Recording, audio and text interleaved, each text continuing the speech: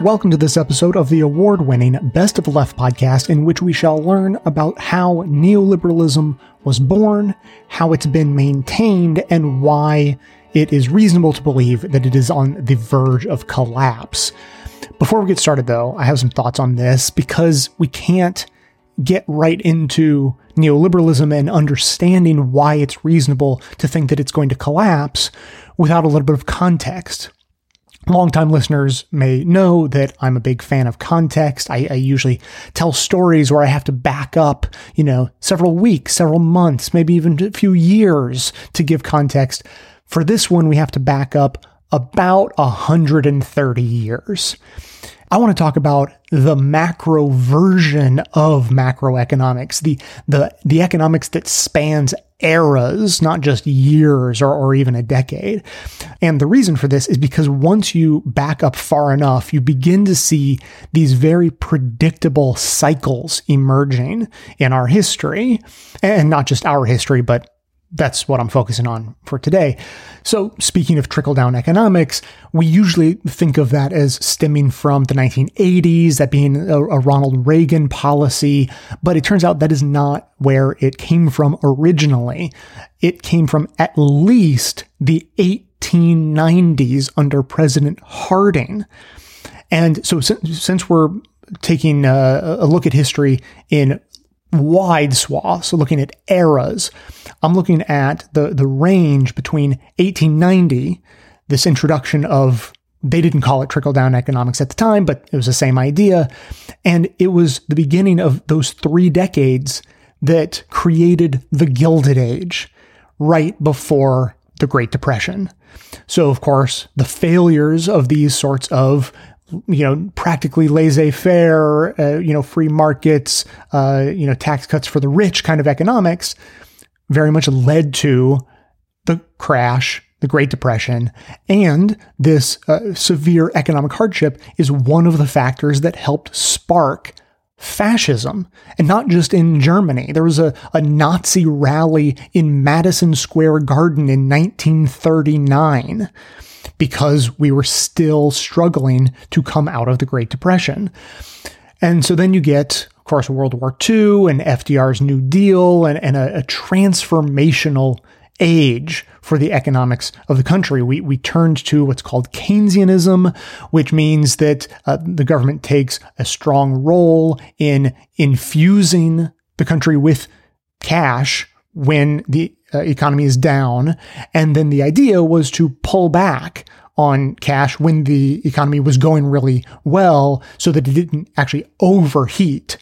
And so that seems like a good idea, but as we'll hear in today's show, the politics of that don't always work out. Economists sitting around a table can all agree, okay, we need to raise taxes, but then when you present that to a voting public, it doesn't necessarily work out so well. So after a good long time of the New Deal era and the economy going relatively well, we ended up running into some problems with that Keynesian idea because they weren't able to raise taxes the way they wanted to at the time that was needed. We ended up with stagflation and the problems that the economic problems we associate with the 1970s, which created, sort of similar to how the Great Depression created a crisis that could be taken advantage of by progressives to wildly change our economic situation. The stagflation of the 70s created an opportunity for neoliberals to take control and present a new story of how we should run our economy. And that ushered in the Reagan Revolution. And since then, we've been playing by a completely different set of rules than we had been under the New Deal era. And so then the pattern begins to repeat. After a few decades of trickle-down economics, giving all the money to the rich, by the time we get to the 2000s, we're in the middle of the second Gilded Age. And unsurprisingly, it all comes crashing down with the Great Recession, which, I think you know where I'm going with this, is one of the factors that sparks a new wave of nationalism and fascism, again, not just in America, but elsewhere too. And so if you see this pattern and you kind of understand where we are, then you begin to understand that it's really likely that we are on the cusp of a new progressive era led by people like Bernie Sanders and Elizabeth Warren. So that's the overview. But, let me put a little bit more meat on these bones.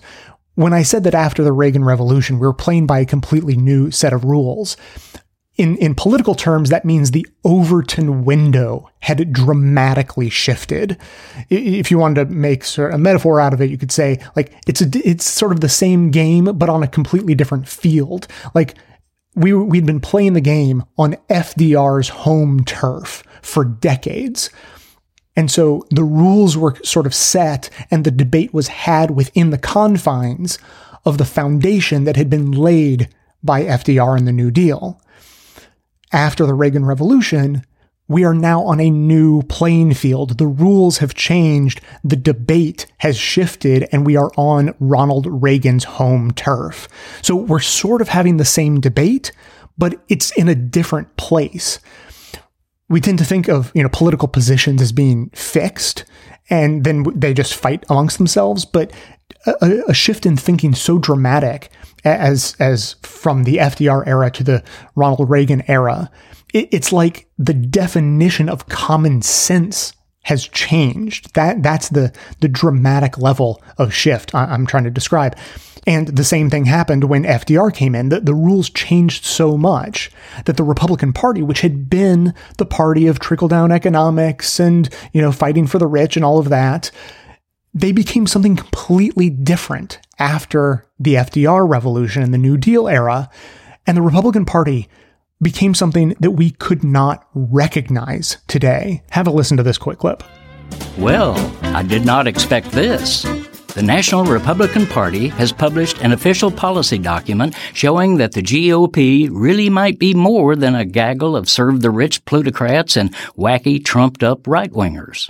Just when you thought the party was consuming itself in the know-nothingism of its presidential pretenders and the recalcitrant do-nothingism of its Congress critters, out comes a sign of sanity. In this 18-page manifesto, the party proclaims that, quote, our government was created by the people for all the people, and it must serve no less a purpose. All the people. Forget pontifications by Wall Street billionaires dividing America into virtuous creators like themselves and worthless moochers like you and me. This document abounds with commitments to the common good. Quote, America does not prosper, it proudly proclaims on page 3, unless all Americans prosper. Wow, that's downright democratic. And how's this for a complete turnaround? Labor is the United States. The men and women who with their minds, their hearts, and hands create the wealth that is shared in this country, they are America. Holy Koch brothers, share the wealth? Yes, and how about this? The protection of the right of workers to organize into unions and to bargain collectively is the firm and permanent policy of the Republican Party. Eat your heart out, Scott Walker, and you other labor-bashing GOP governors. The document also supports our public postal service, the United Nations, equal rights for women, expanding our national parks, vigorous enforcement of antitrust laws, and raising the minimum wage. New enlightenment in the grand old party. Hallelujah! This is Jim Hightower saying, can all this be true? Believe it or not, yes it is, except it's not new. This document is the Republican Party platform of 1956. So Eisenhower Republicans were then basically what Democrats are today. And the FDR New Deal Democrats were far to the left and being supported and bolstered by the socialist and communist parties of the era. So then we fast forward to the Reagan era, and we actually see that there's an equal and opposite scene playing out during the first Democratic presidency in the post-Reagan era. Clinton proclaiming that, quote, the era of big government is over, and famously ending welfare, quote, as we know it, were both signs that the Democratic Party had become something that would be unrecognizable to FDR Democrats. And, many criticize Clinton Bill and Hillary or just the institution of the Clinton presidency for pulling the Democratic Party to the right, turning it into sort of a Republican light party dependent on Wall Street for campaign contributions and all of that. And I have come to have a more forgiving perspective on the Clintons in that era, because I believe that Clinton, his actions, the presidency in general, were more a product of his time, more a reflection of the mood of the country than anything else. The mood of the country created Clinton rather than Clinton creating a new mood in the country. And now, just one last thing. Let's take a look at electoral politics through the lens of this discussion of political and economic eras. So FDR was elected at the end of the Gilded Age when that had all come crashing down. The New Deal era lasts until stagflation in the 70s, when there's a newfound hunger for a new direction. And Reagan comes in and fulfills that desire for a new direction. He is ushered in and brings a totally new paradigm to politics. Reagan conservatism is unrecognizable to Eisenhower Republicans. And in this new paradigm, Reagan crushes one of the most progressive candidates since FDR in his reelection bid, Walter Mondale. And then Bush Sr. crushes the relatively progressive Dukakis. And this signals, okay, the progressive era is truly dead. And the only way for Democrats to win again is with this Clinton centrism, which appeals to the mood of the country, but tries to put a human face and a kind slant on this hardcore conservative economics. And then he also plays the saxophone, which I guess helps. And so that is the strategy that Clinton uses to win in the Reagan era, the Reagan neoliberal era, just like Eisenhower progressive republicanism is what it took for Republicans to win in the FDR New Deal era. So here we are again, back at the beginning of the cycle. Trickle-down economics, Gilded Age, fascism on the rise, calls for a new progressive era in the form of Bernie Sanders and Elizabeth Warren and Jeremy Corbyn, and young people having a more favorable view of socialism than capitalism. We are at the end of a conservative era and on the cusp of a new progressive era, if we can avoid falling all the way into fascism and World War, of course. So, okay, now actually the last thing. Centrist Democrats fear that an Elizabeth Warren or Bernie Sanders candidacy will result in what they refer to as a Mondale-like landslide loss for Democrats and win for Republicans. This is because they completely fail to understand the cyclical mood of the country and our current place in history. The lesson they learned is, if you are too progressive, you will lose badly. The real lesson is Mondale lost in a landslide because he was trying to be progressive at the beginning of the conservative era. Bernie and Warren don't have that problem. They're trying to be progressive at the end of the conservative era. Their timing is way less like Mondale and more like FDR, who won 4 elections in a row, not just because he was a great politician, people loved him, but because his timing was right. He entered the scene at the end of a conservative era when the country was hungry for a new direction, and he brought it to them. So, if you've got 15 or 20 minutes to spare and a moderate, Democratic voting friend or family member who thinks that a vote for a Biden or a Buttigieg or someone like that is the safe bet, tell them this story and explain that no. The country is ready for change. We do not want Republican light anymore. We are ready to usher in a new progressive era. And now with that context of the rise and falls of political eras, let's move on and hear about the rise and inevitable fall of our current political era. Clips today come from Pitchfork Economics, On the Media, The Ezra Klein Show, This Is Hell, and a talk by David Kotz.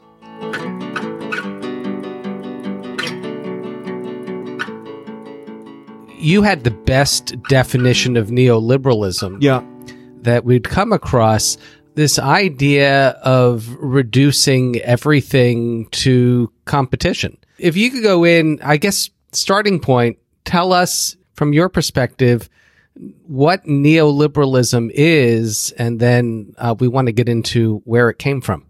It's an extraordinary thing. You know, the cleverest trick the devil ever plays is pretending he doesn't exist. And this is what neoliberalism has done to great effect over many years. When the doctrine was first hatched, particularly in the 1930s and 40s and 50s, people were quite happy to call themselves neoliberals, but gradually that name disappeared and they almost pretend that there is no such thing. And yet it has become the dominant doctrine that governs our lives. And we call it other things. We call it Reaganomics, or we call it Thatcherism, depending which country we live in. We just think that it's sort of spontaneously emerged, but it's not. It's a very deliberate and well-crafted ideology that's been worked on by many people over a long period. Started with the work of people like Friedrich Hayek and Ludwig von Mises. And basically, it's a doctrine which says that competition is the defining feature of human life, and that we are fundamentally selfish and greedy, that these are good things because our selfishness and greed can be harnessed to make us all richer, that society should really be governed by buying and selling, and our interactions should more or less be reduced to commercial interactions. And by that means, we can, it claims, make the best decisions, because what buying and selling does is to create a hierarchy of human worth. We can determine who are the best and most worthy people, and there's a very easy way of determining that because they are the richest people. And the people at the bottom of the heap, the poor, well, they are inherently undeserving. How do you know? Because they are poor, because they have failed in the great human competition. And anything that tries to interfere with the discovery of that natural order through buying and selling, such as government intervention, regulation, taxation, trade unions, that must be stamped out to allow the whole of society to become a kind of market. That's the theory. That's how it's supposed to work. And apparently that is supposed to deliver us from bureaucracy, from red tape, from chaos, and create a kind of utopia in which the invisible hand of the market ensures that we live in the best of all possible worlds. The reality is that it doesn't quite work out like that. And to be clear, this is not a narrative that emerged organically. It was intentionally designed as a counter-narrative to what they feared was this, scourge of socialism, either the kind in Stalinist Russia or the democratic socialism that we were seeing in Europe. Yes, that's correct. I mean, when Friedrich Hayek wrote his book, The Road to Serfdom, in 1944, he basically considered any attempt to intervene in markets or to create welfare systems, social security systems, was the slippery slope towards totalitarianism.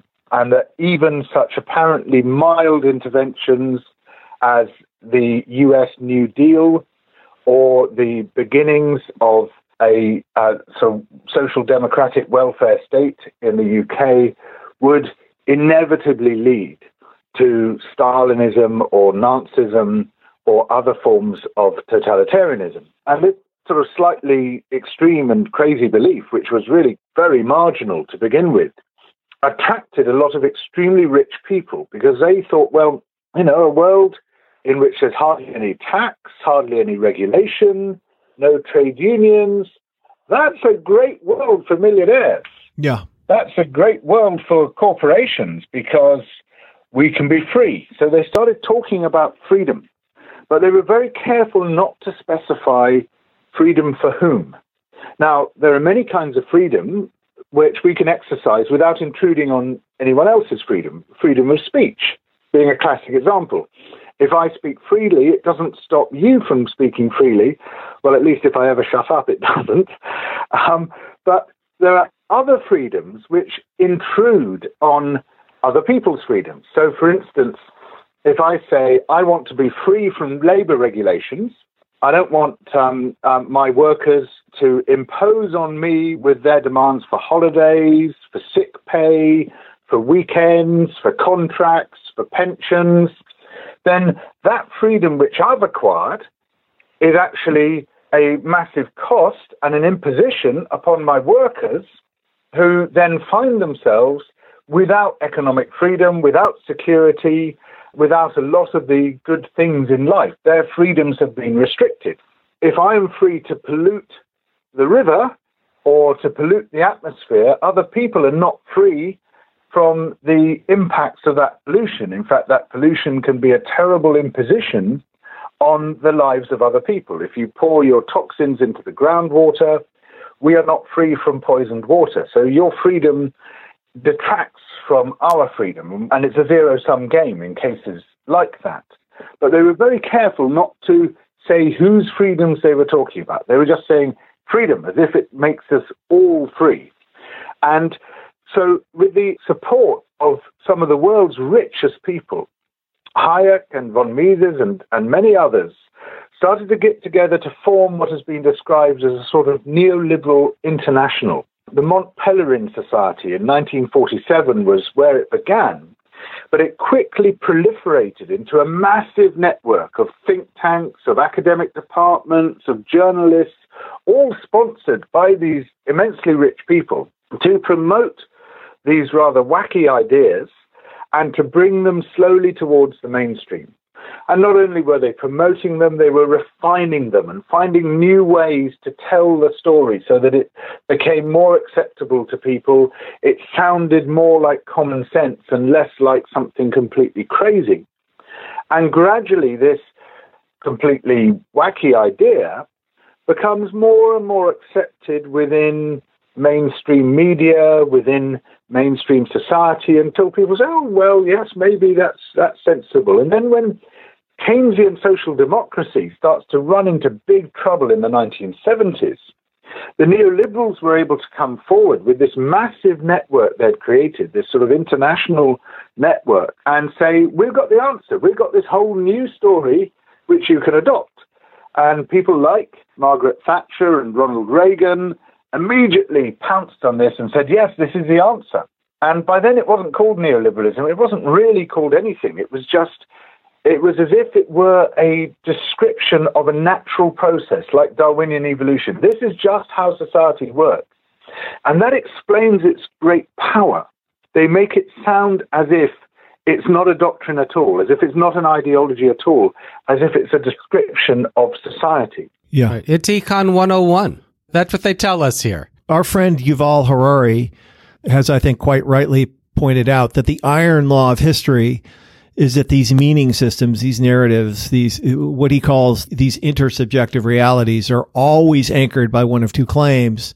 Either God says, or it's a law of nature. Yes. And neoliberalism and neoclassical economics adopt the latter. They basically assert that these are immutable natural laws, that this is just the way it is. And it's highly misleading. I mean, they take a basically Hobbesian view of humanity, which is that we are fundamentally selfish and greedy.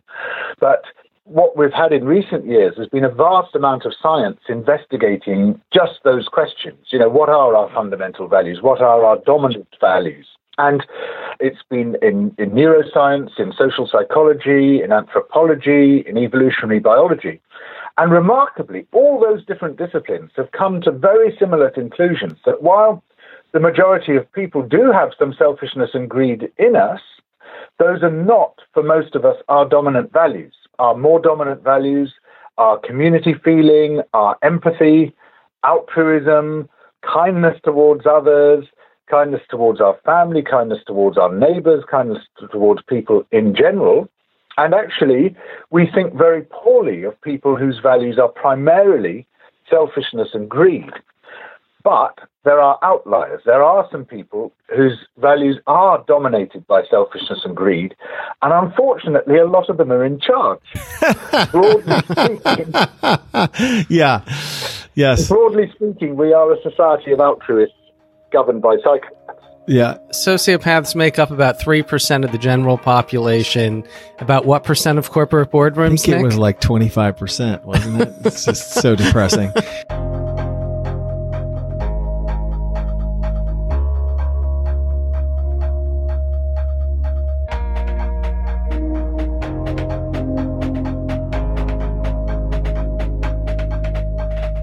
And here's another potential link from the past to the present, the increasingly effective call to collective action.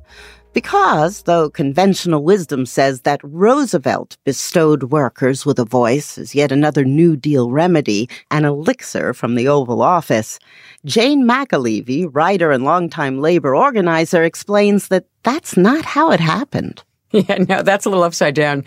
When American workers won the National Labor Relations Act, that was because in 1933 and 1934, in the beginning of 1935, American workers waged extraordinary mini general strikes all over the United States to put the kind of pressure on FDR to give American workers the right to pull up as legal equals to the bargaining table with their employers. That was not given on high from FDR. In fact, a lot of the profound changes during the civil rights movement happened for the same reason. We have the tapes that show President Johnson on the phone with Martin Luther King. On that, and I'm going to do my best to get other men to do likewise, and I'll have to have y'all's help. I never needed more than I do now.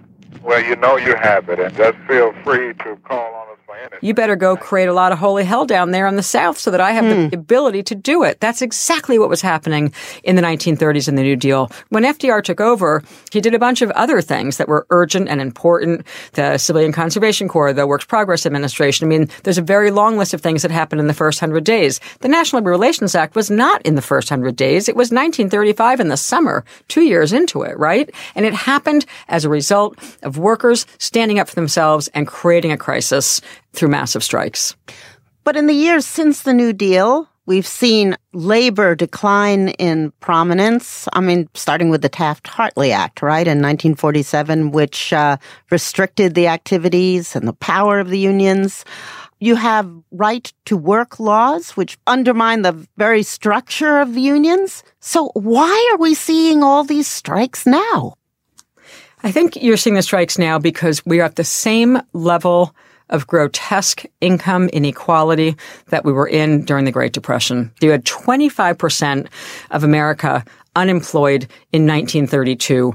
What's similar and different in 2018 when the strikes begin, in 2019 and heading into 2020 in this crucial year, is that we definitely have 25% as an index of misery. It's that corporations are more sophisticated today, so it's not rampant unemployment, it's rampant underemployment.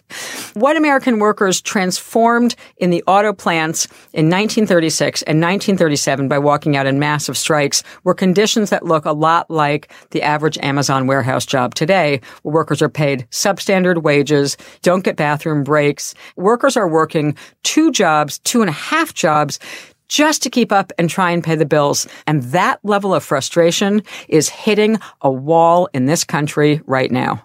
I have to ask you, though, again, why strikes, given the state of the unions? In fact, you've noted that the word strike itself is on the rise. Yeah. The strike that really began all of the strikes we're seeing was in some ways the very bold action taken by the teachers in Chicago in 2012, the first really big strike in decades. Negotiations with public school officials now entering a second day. Mayor Rahm Emanuel saying teachers are making the wrong choice to strike. With 350,000 students paying the ultimate price. And that strike kind of reawakened a lot of people. It began to do what organizers call raising the expectations of American workers, in that case teachers, that they could fight and win and demand more, and they did in Chicago. Many people at the time were talking about how they were overpaid, spoiled brats, and so on, and yet the public did seem to stand with them. When we were talking about what happened from Taft-Hartley until now, Ronald Reagan comes in, essentially fires 12,000 striking workers in the early 1980s to let Americans know you go on strike, you're going to get fired. They are in violation of the law, and if they do not report for work within 48 hours, they have forfeited their jobs and will be terminated. And that really brings down strike activity for the next 25 years or so. There had been this narrative for 30 years that the public wouldn't stand with people when they went on strike and got fired. So when the Chicago strike happened and you saw the outpouring of support, it began to re-raise workers' expectations that, hey, even though they feel really beaten down, they actually have a lot of public support. And when you fast forward to West Virginia, they were the first ones to walk out in this new era of all the strikes we're seeing.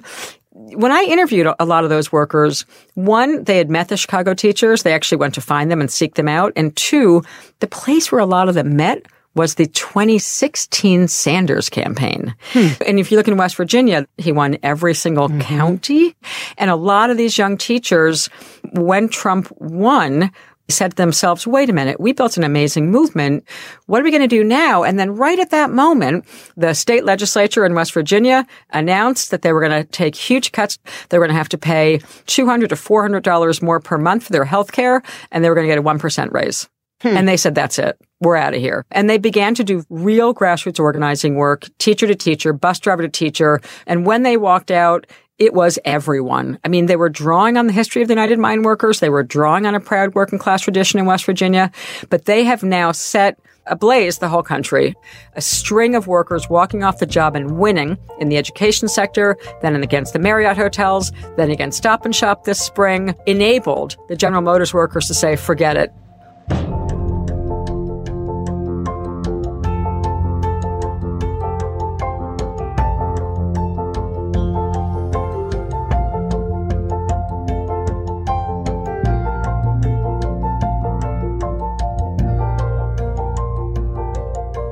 George, let's turn to narrative.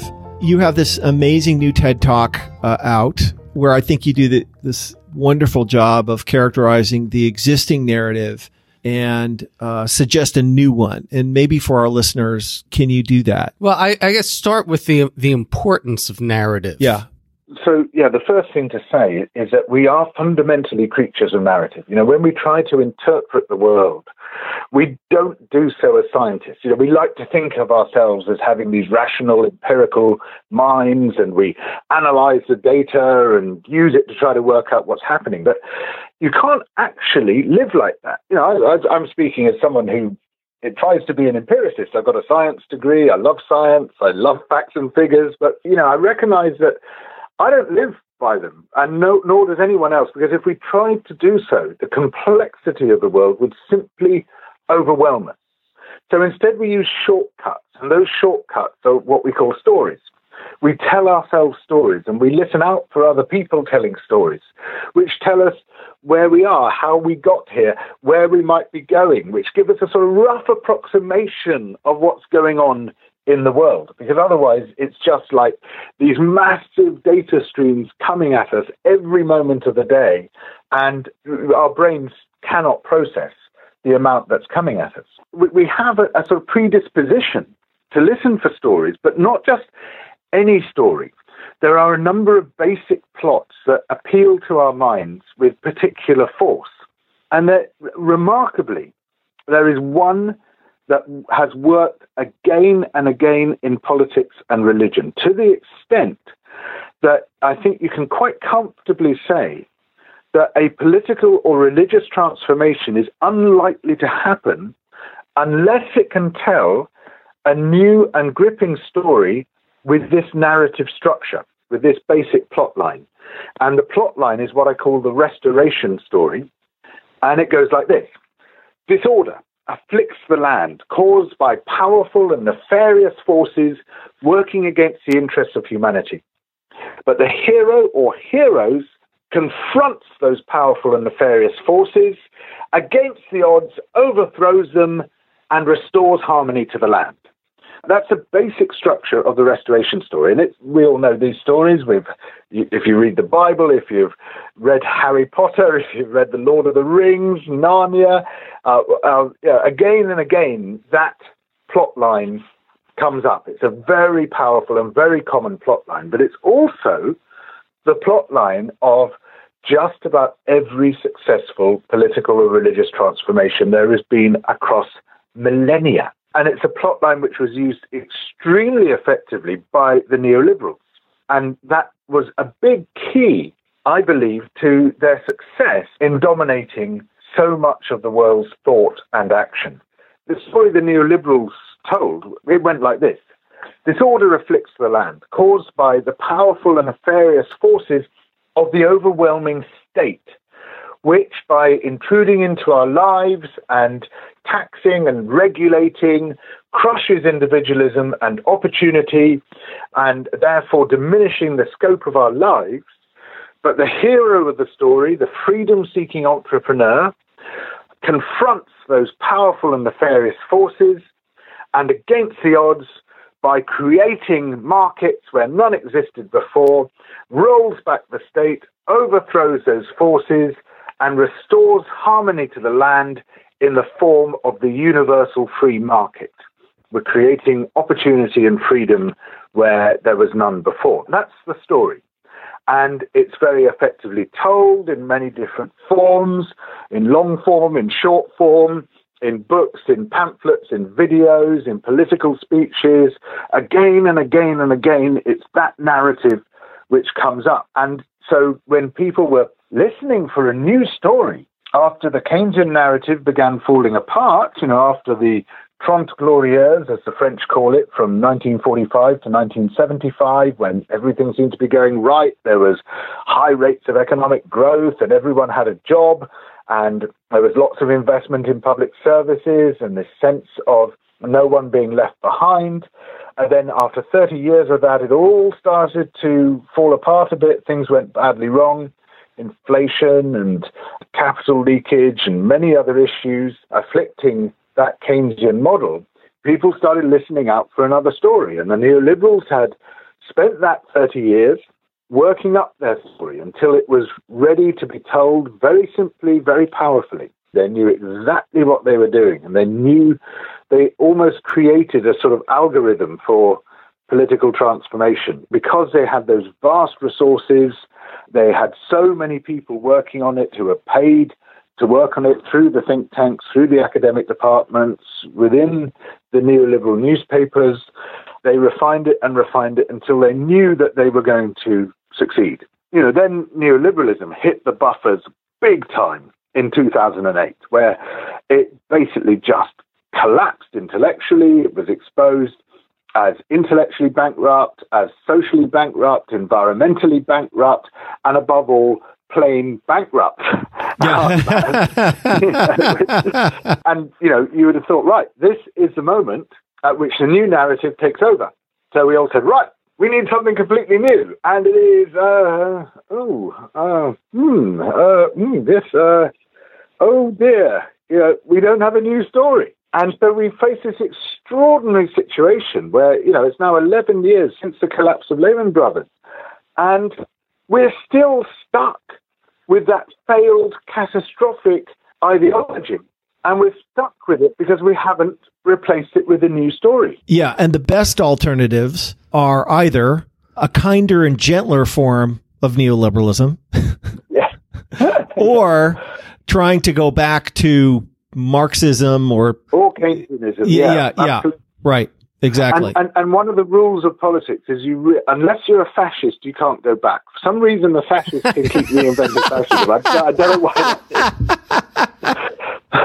But you can't excite and galvanize people unless you've got a new story to tell. Well, we got half the story. They've identified the villains. I mean, I think that's why Occupy Wall Street captured the imagination. It's where Bernie Sanders has gotten a lot of his support. To some extent, even Trump, when he ran, you're identifying the villains. They just don't have the second part of the story, which is how we're going. So that is half the story. You are right. But of course, it is meant to be a restoration story. It is meant to put things right. It is meant to restore harmony to the land, but in a new way, in a way which hasn't been done before. And in fact, I think we got more than half. We got other little fragments of that story. There's been so much fascinating new work on economics, mostly critique, but also some good new ideas, really interesting stuff on social transformation, on rebuilding community, some really great deep thinking about how we frame the way we live, the metaphors we live by, amazing work, above all, I think, by Jeremy Lent in his book, The Patterning Instinct. So we got sort of fragments of the story. We're sort of part of the way there. Yeah, I mean, I think the heart of the new story, and George, I think you rightly identify this, is in a reimagination around the fundamental nature of human behavior. Right. But the new story has to start with an acknowledgement that the defining feature of human beings and human society is cooperation, not selfishness. Yeah, that's right.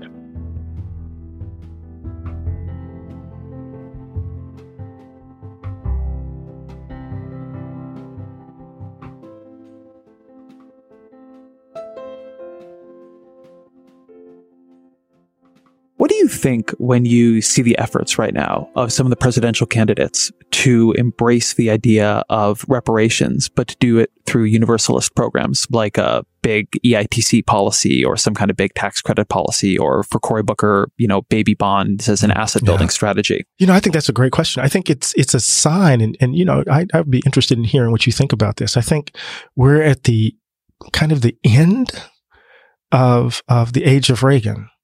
A certain kind of political consensus is collapsing in front of us.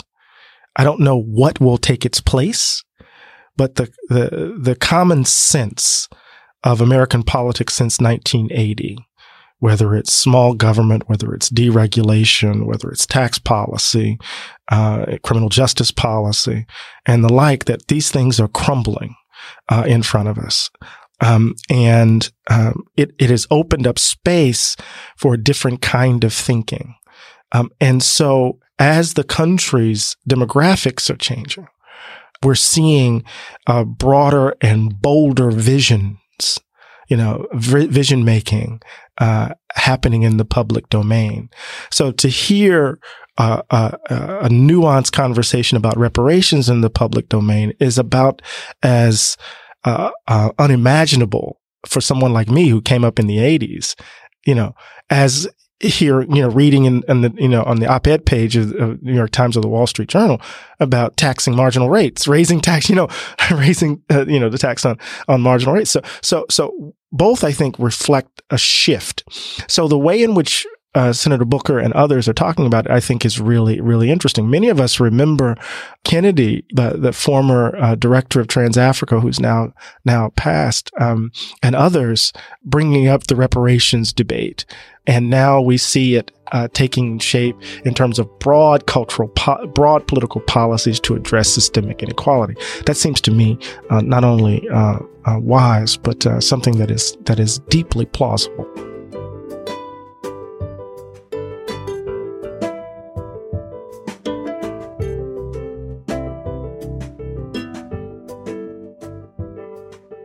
Yeah, so you wrote a detailed economic history here. I'm wondering if you've considered an alternative history, what our current economy might look like had Milton Friedman and his theories not become ascendant. What would this world look like today if we had continued more in the Keynesian realm? So I think that obviously is always a difficult question to answer, but I'd say a couple of things about it. The first is that I think it is important to understand that there were real problems with the prevailing approach to economic policy by the late 1960s and the early 1970s. The Keynesians, for example, had placed a lot of faith in their ability to control inflation by raising taxes when the economy overheated. And when President Johnson's economic advisors actually walked into the Oval Office and told him it was time to raise taxes in the late 1960s, they discovered that the politics of that system were going to not work as well as they had hoped. Yeah, he was like, no, and, similarly, while...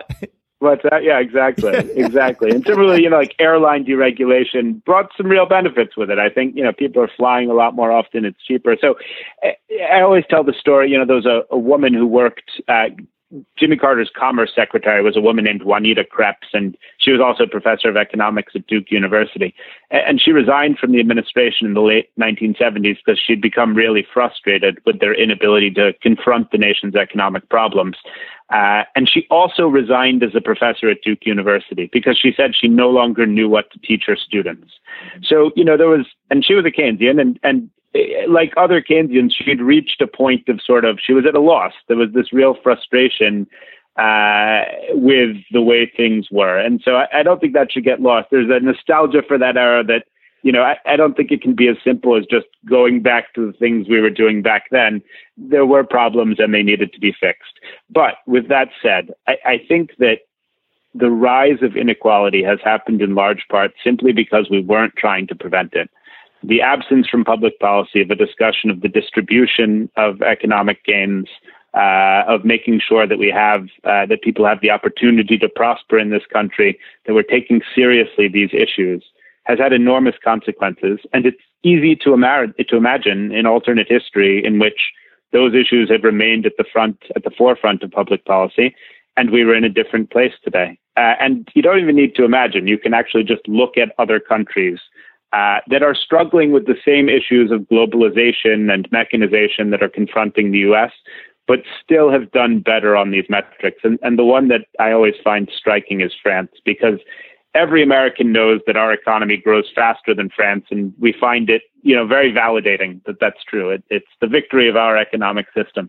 But if you exclude the top 1% of people in each country and just look at income growth for the 99%, income growth has been much faster in France for the 99%. They have less growth overall, but they're doing a much better job of distributing it.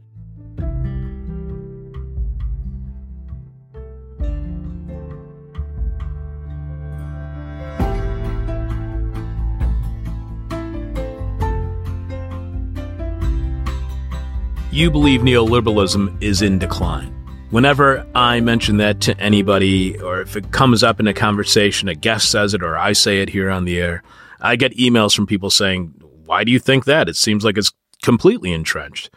Why do you believe neoliberalism is in decline? What signals have you seen that it is in decline? Well, one signal is that people talk about it, that the word can be uttered. I know you mentioned that it's not uttered very often, but saying it at all is a huge change from the 90s. The fact that it can be viewed as some particular thing rather than just the way the world works, that's already a chink in the armor. And I think that, in the early days of neoliberalism, it did deliver, it did deliver on some of its promises. They really did whip inflation. They really did start to deliver economic growth, even though it was subpar compared to the post-war period. Now we've reached a point where not only is neoliberalism not fulfilling its promises, but it's not even bothering to make any promises. The Hillary Clinton slogan, America is already great. It feels like she's saying, I'm going to treat you like an adult. I'm going to let you know there's no possibility of improvement. Another sign, I think, that neoliberalism is weakening is that, Obamacare, which was supposedly the only possible health plan that could ever pass, people are realizing that its goal is legitimate, that state kind of provision or guarantee of access to health care is something that people want, but they also can see that Obamacare as it is not delivering it in an efficient and robust way. And this is opening up the possibility of something like Medicare for all. The fact that this is a serious point of debate, the fact that most major Democratic candidates are endorsing it, something like that kind of actual expansion of the welfare state was something that would have been unthinkable. It was unthinkable when Obama, came into office with, a Senate supermajority, but now it's suddenly on the table. I think that basically everything that kind of undermines the sense of inevitability of neoliberalism is a sign that the system can possibly be overthrown and changed. Neoliberalism, because it can't really sell itself as a positive, beneficial, exciting thing, it has to rely on inertia. It has to rely on being the default option. And it just doesn't seem like it's the default option in people's minds as much anymore. You describe neoliberalism as a political theological paradigm, and we don't have time to go throughout your whole idea of political theology, which makes this argument about neoliberalism absolutely fascinating. We're talking to Adam Kotsko, author of Neoliberalism's Demons, on the political theology of late capital. But you describe how neoliberalism as a political theological paradigm that governs every sphere of our social life, not just the state and the economy, but religion, family structure, sexual practice, gender relations, and racialization by means of a logic of demonization. How is demonization at the heart of neoliberalism, and what does that reveal about neoliberalism? Yeah, I have a kind of a very particular definition of demonization. It goes beyond just like saying exaggerated negative things about somebody. In the theological tradition, I see God as kind of like setting up the demons to fall. They're angels who rebelled against God, but God sets up these conditions that he knows they're going to rebel, and then he blames them for their rebellion. And I view this as kind of a good like theological image for understanding that logic of moral entrapment that I think is so central to neoliberalism, that it makes demons of us all. It demonizes us all in the sense of setting us up to make the wrong decision and then punishing us for making that wrong decision. And so we're always kind of the demons who are like taking the blame for the evil in the system, when in reality, their responsibility lies with the people who designed and implement the system. You even point out that you believe that neoliberalism is today's populism is a heretical variant of neoliberalism. How do you see today's populism, and do you mean on the left and the right? How do you see today's populism as a heretical variant of neoliberalism? Yeah, I don't think it's helpful to view populism as kind of as being equivalent on both sides. I use it to refer only to the right wing kind of alternative or so-called alternative. And basically, we view heretics as kind of rebels against whatever theological cause they're heretics to. But really, they're trying to purify the religion usually. They're trying to kind of, they believe it's been hijacked and betrayed, and they want to get to like a more authentic form. And often they do this by exaggerating certain features, and I think that that's exactly what's happening with right-wing populism. That another way of putting it is that it's a parody of neoliberalism. They're actually doubling down on the worst features of neoliberalism without any genuine alternative emerging. Like Trump is basically like a dumber and more brutal version of the neoliberal order, which in my mind is clearly not a viable alternative simply because it's incoherent and self-undermining. And so that's the sense in which I view it as a heresy.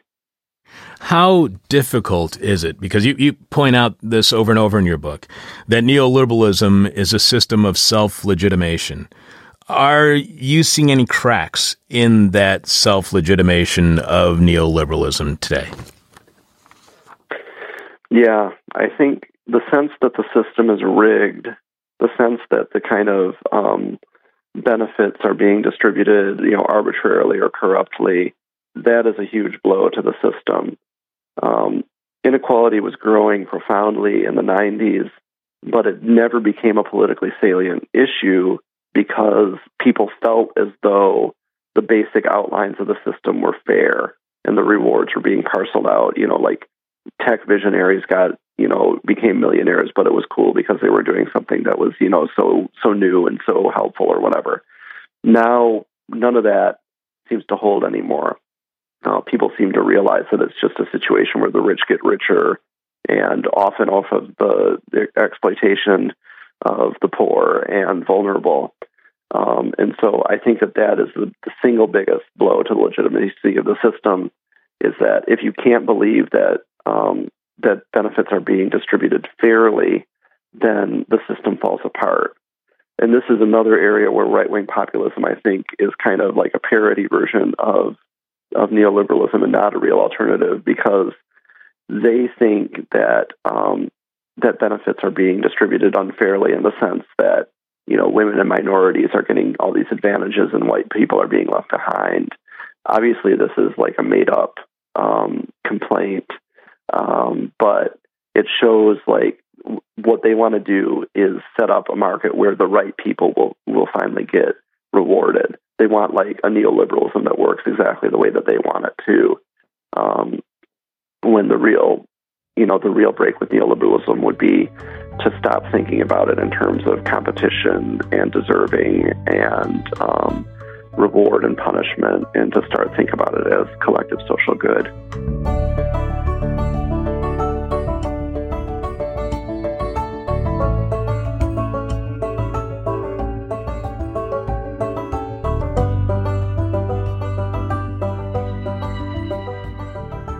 The theme of neoliberal capitalism is marketization. Neoliberalism is not just a policy, it is a coherent set of economic, political, and cultural institutions that all reinforce each other, that fit together, and that are supported by a particular set of ideas. It also embodies, as Al noted, a particular form of the capital-labor relation, in which capital strives to completely dominate labor. Now, neoliberal capitalism did bring 25 years of relatively stable, if not very vigorous, economic expansion. It, of course, also brought an enormous increase in inequality and many other negative social economic phenomena. As long as it was promoting relatively stable expansion, it was very difficult to challenge.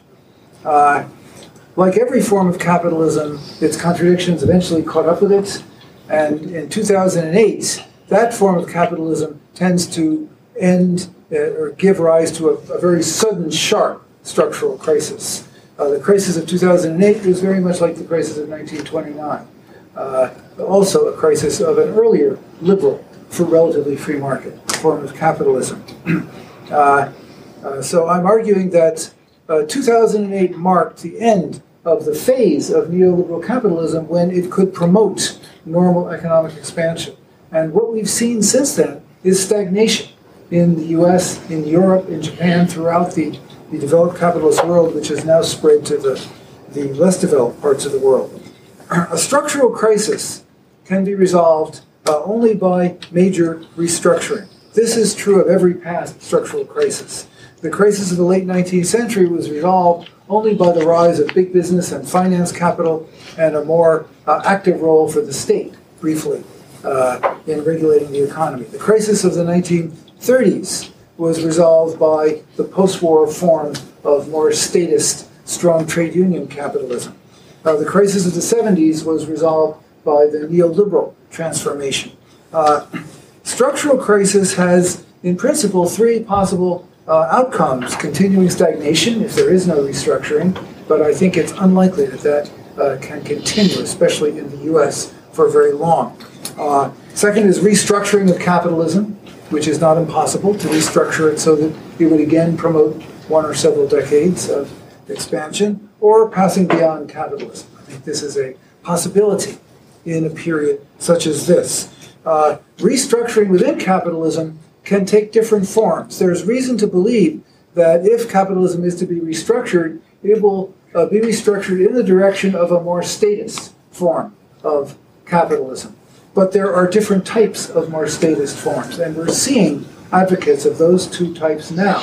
One is a nationalist, authoritarian form of capitalism, and I think Trump represents that direction of restructuring, which could form a coherent but very unpleasant system. And the second is a more social democratic form of restructuring, which I think is what Bernie Sanders, despite his use of the term socialism, is really calling for. When asked, he says, the New Deal, that's what I'm for. And it'd be a lot better. But It's not what most of us think of as socialism. Now, I think there's no laws that can determine what will come next. It's the result of complex struggles among various classes and groups. But this structural crisis creates the possibility of either radical reform or even transition beyond capitalism. The left has opportunities in this period. The events of 2008 to 9 significantly delegitimized capitalism. I mean, for decades, people have been told you sink or swim based on your own efforts, and all of a sudden, when the big banks were all about to go bankrupt, the taxpayers bailed them out. This had a really big shock effect. I think that's why so many people are now saying, well, if this is capitalism, maybe socialism would be better. I think that's one major reason. Second, there's a growing sense that the system is not working. It's a remarkably widespread sense among the population. And so they're looking for major change, for something different. Third, there has been further intensification of exploitation and oppression, which has been going on since 1980, but it's been intensified since 2008, 2009. Almost all of the additional income generated in the U.S. has gone to the top 1%. It's quite, in the last few years, it's quite remarkable. So this is a period when proposals for major change suddenly can get a serious hearing when they could not previously. Of course, there's also a danger. This is fertile ground for a growing strength of right-wing groups and leaders, and we're seeing this not just in the U.S., but in many places in the world, in the Philippines, in Austria, in Turkey, in many places. There are right-wing authoritarian nationalist movements, parties, leaders who are emerging. Structural crisis gives rise to political polarization. I think in this period, the left should boldly demand radical change, because if a change that will be in the direction of bringing real benefits for the majority does not emerge, more and more people are going to be attracted to the siren song of nationalism, hatred of the other, etc. Failure to build a growing left in this period, which would offer a real solution to the problems people face, it would not just miss an opportunity, it would lead more people, result in more people turning to the right, with disastrous consequences for all of us.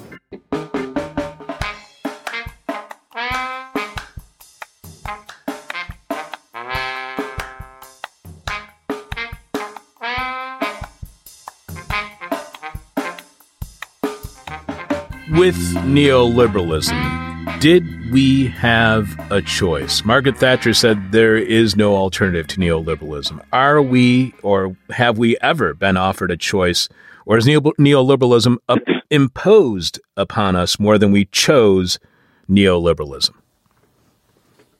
You know, I think in the 70s, during the various economic crises that were happening, in terms of the oil crisis and then, stagflation in the U.S.,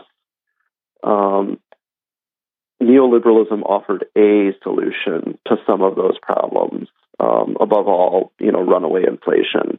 That was something that the Keynesian model was having trouble handling. But it wasn't the only solution on the table, and it was not the obviously best solution. There were, strong movements in the 70s and even going into the 80s to actually respond to this apparent crisis of the post-war model by doubling down on the welfare state, by further restraining the role of capitalism in our lives. And you can see this even as late as, Jesse Jackson's campaign in 1988. That this idea that there was an alternative was very much alive. I view Thatcher's claim that there is no alternative less as a descriptive statement and more as a threat. There is no alternative, and we will make it so that there is no alternative. I mean, by the time the 90s rolled around, it seems like, once the Democrats had kind of come on board with the neoliberal agenda, which they already kind of were because Carter was already moving in that direction, that by that time there really was no alternative, and there was very little room for movement for a serious alternative. It really took the crushing blow of the financial crisis to kind of open up the political space again. And we saw that that space was taken up by very destructive forces initially in the U.S. And I want to get back to the financial crisis in a second, but just how difficult would it be for us to get back to the kind of promises that we saw from, or campaign promises that we saw from Jesse Jackson, the kind of system that we had before neoliberalism? How difficult would that be to unentrench that system from our economic and political system today? It would be very difficult. I think one model that you can see for the difficulty is the experience of Greece when they had their left-wing government installed, and they wanted to break with all of these neoliberal policies.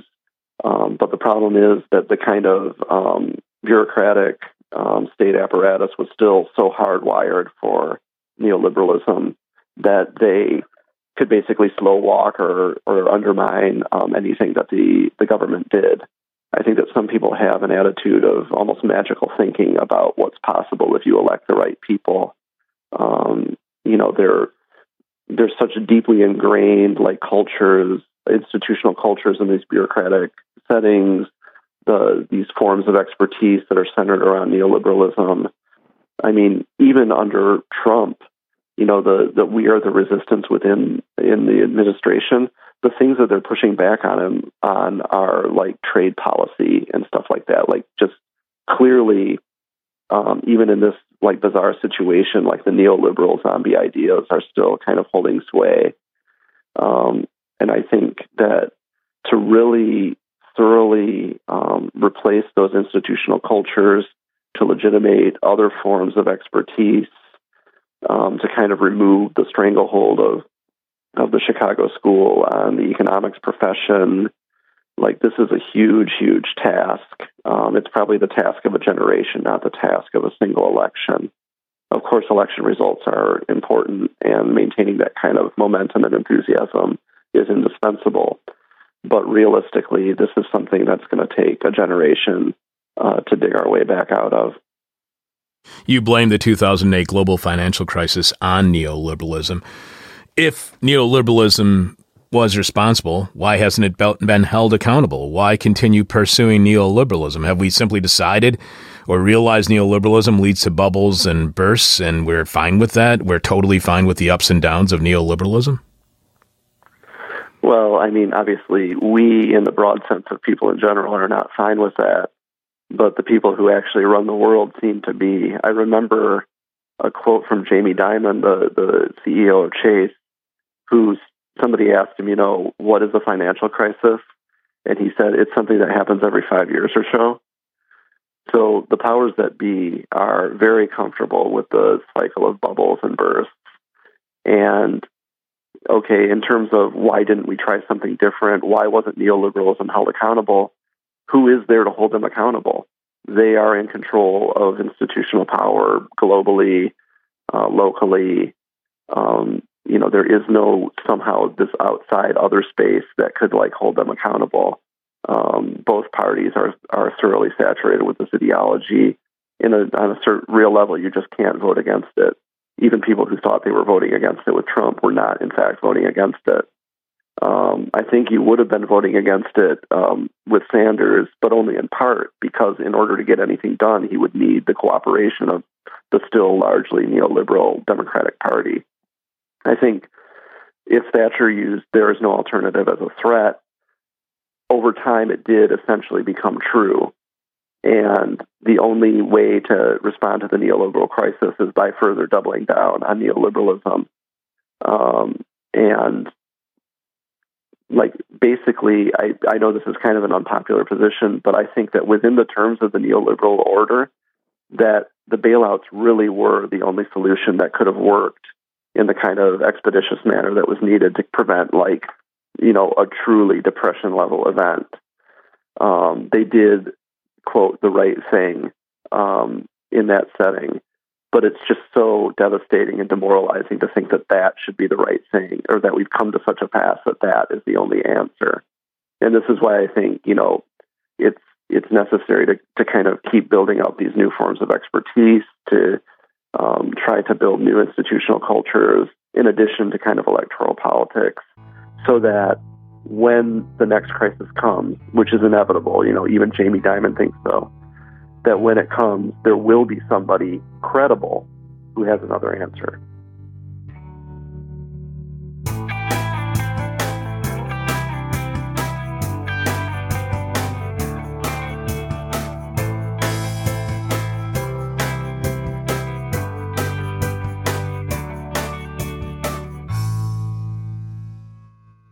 We've just heard clips today, starting with Pitchfork Economics in 2 parts, talking with George Monbiot about how neoliberalism happened. On the Media spoke with Jane McAlevey about the thread of effective labor organizing from FDR to today. The Ezra Klein Show spoke with Eddie Glaude Jr. about the evidence he sees pointing toward the end of the Reagan era. Pitchfork Economics also spoke with Benjamin Applebaum about the problems with Keynesian economics of the New Deal era that hit a political hurdle when it was time to raise taxes. David Kotz described the coming end of neoliberalism and why it's so important for us to be ready. And finally, we just heard This Is Hell in 2 parts, speaking with Adam Kotsko, who laid out some of the dynamics of the birth of neoliberalism and what it will take to bring it to an end. Members will hear about the origin of what we know today as trickle-down economics. It turns out it hilariously stems from literal manure, and it could justifiably be called horse shit economics or eat shit economics, which is all pretty great. So to hear that and all of our bonus content, plus ad-free versions of every regular episode, sign up as a patron of the show at patreon.com/bestofleft. And now we'll hear from you.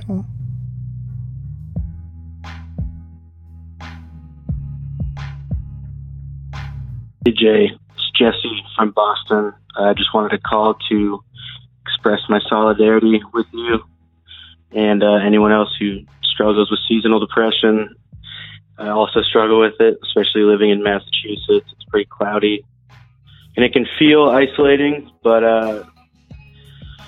right now there is a global movement of leftists, and that gives me some hope that even when my own will to fight is diminished, that if I invest a tiny bit of hope and some courage in my peers, that we together are powerful and we can overcome particularly gruesome periods of misery and hardship through our shared experience and the strength of that collective.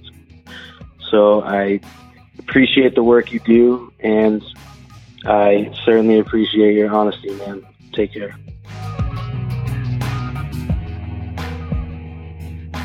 Hi, Jay. This is Aaron from Philly, currently driving through the wilds of northwestern New Jersey. And I just finished up episode 318, and,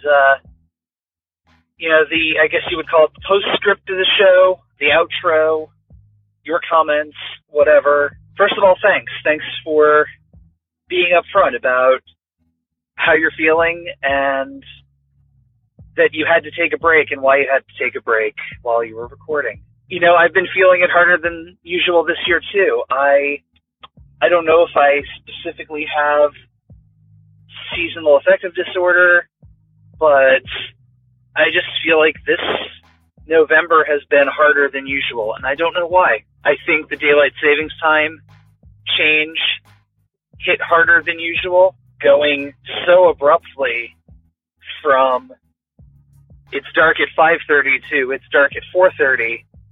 Just it really messed with me this year, and I've noticed that my emotional state has been less good than usual, and I think it may also be partly due to just affected by everything around me. Who isn't? So anyway, I just wanted to say that I feel it too, and just thanks for being upfront, and you're not alone, because I'm feeling that way, and it feels good to know that I'm not alone, and other people out there are feeling the season really hard this year. So thanks for putting that out there, and thanks for putting the show out there every week, and really appreciate it. Stay awesome. Hey Jay, it's Alan from Connecticut calling in regarding your sunshine policy and your rerun of episode 1228.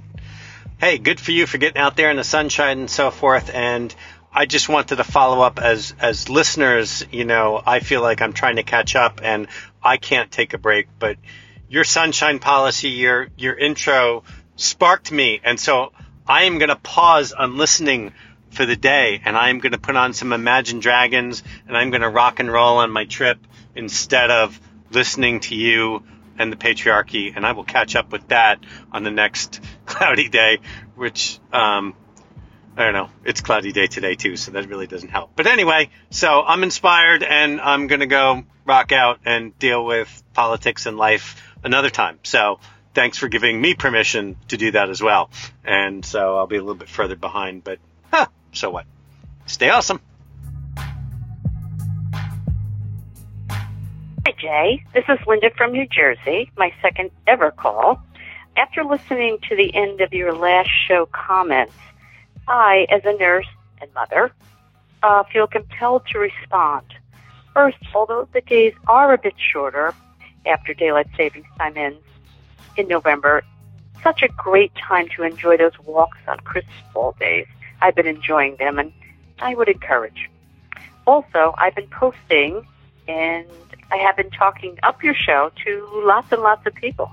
So I have no confirmations, but I'm hopeful that some new members based on this conversation.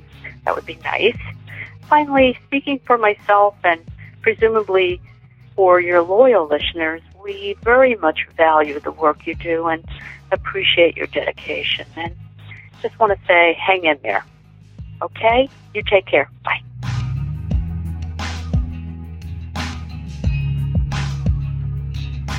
Thanks for listening, everyone. Thanks to our production assistant, Joel McKean, who helps gather clips to make this show possible. Thanks to Amanda Hoffman for all of her work on our social media outlets and activism segments. And thanks to all those who called into the voicemail line. If you'd like to leave a comment or question of your own to be played on the show, you can simply record a message at 202-999-3991.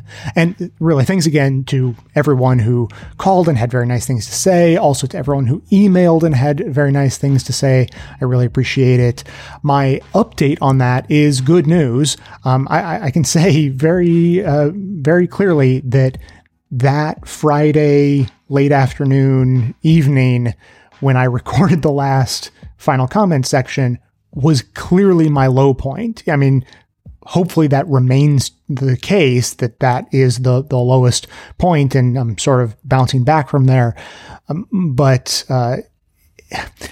having that experience, it was, I thought about this that evening in the moment. I thought, this feels like having had food poisoning and throwing up. Like, you feel so much, like, it's not a good feeling to go through that process, but you feel a lot better on the other side. I came out of that recording session and thought, like, yeah, things don't feel great, but I think they already feel better. Like, just having talked about it, as I said, like taking a break because I needed to cry for no reason. It was, it was like it was an emotional vomit. I just needed to get something out of my system. And, as I said, like, darkness does weird things to our brain chemistry and all of that. Like, I can tell the difference between that sort of circumstantial depression that I think, a lot of people are getting these days, the loneliness syndrome, all of those that tie into how our society is structured. And we've been talking about that a lot, and the brain chemistry stuff. Like, when the brain goes and does weird stuff, like, you have a little bit of a out of body experience and just look at yourself and be like, what is going on? Like, why would I feel like this? And it's just because something has gone wonky.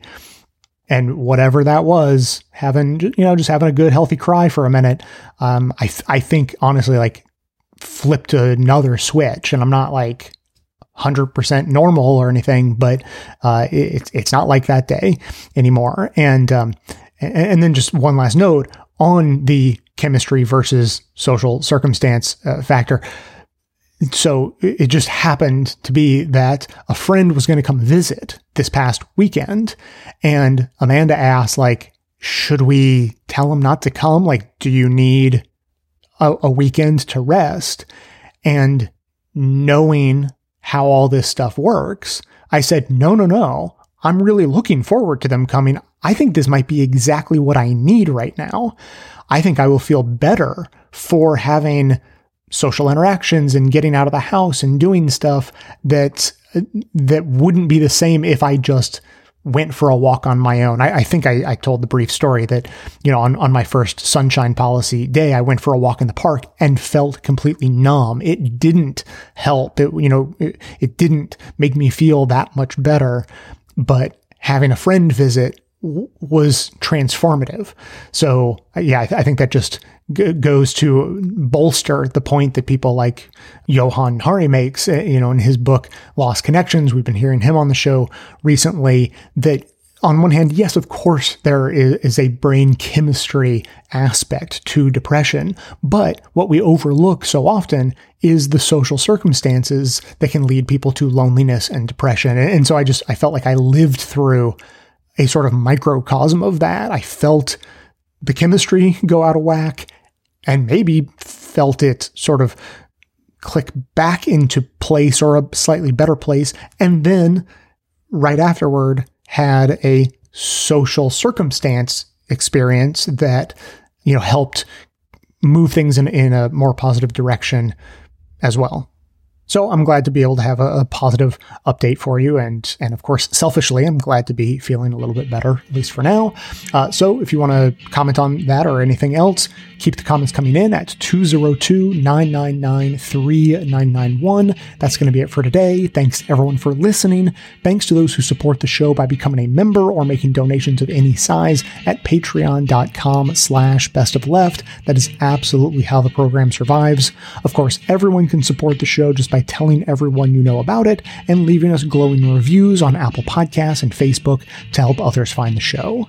For details on the show itself, including links to all of the sources and music used in this and every episode, all that information can always be found in the show notes on the blog and likely right on the device you're using to listen.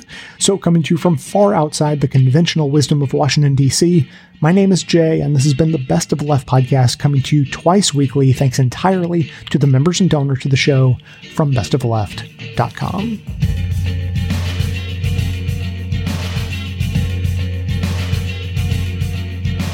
And now to wrap up with today's news by Limerick. I'm sure you've heard that the president went to Walter Reed Hospital. It wasn't on his official schedule. It's very unclear how well or unwell he is. He was sort of missing over the weekend. There was a lot of suspicion that, he was in real bad shape. Anyway, the speculation continues, and @Liberix has this to say on the issue: I hope that the president's well. Sincerely, in case you can't tell. For if he is not, he won't get to rot for years in a 6x8 cell.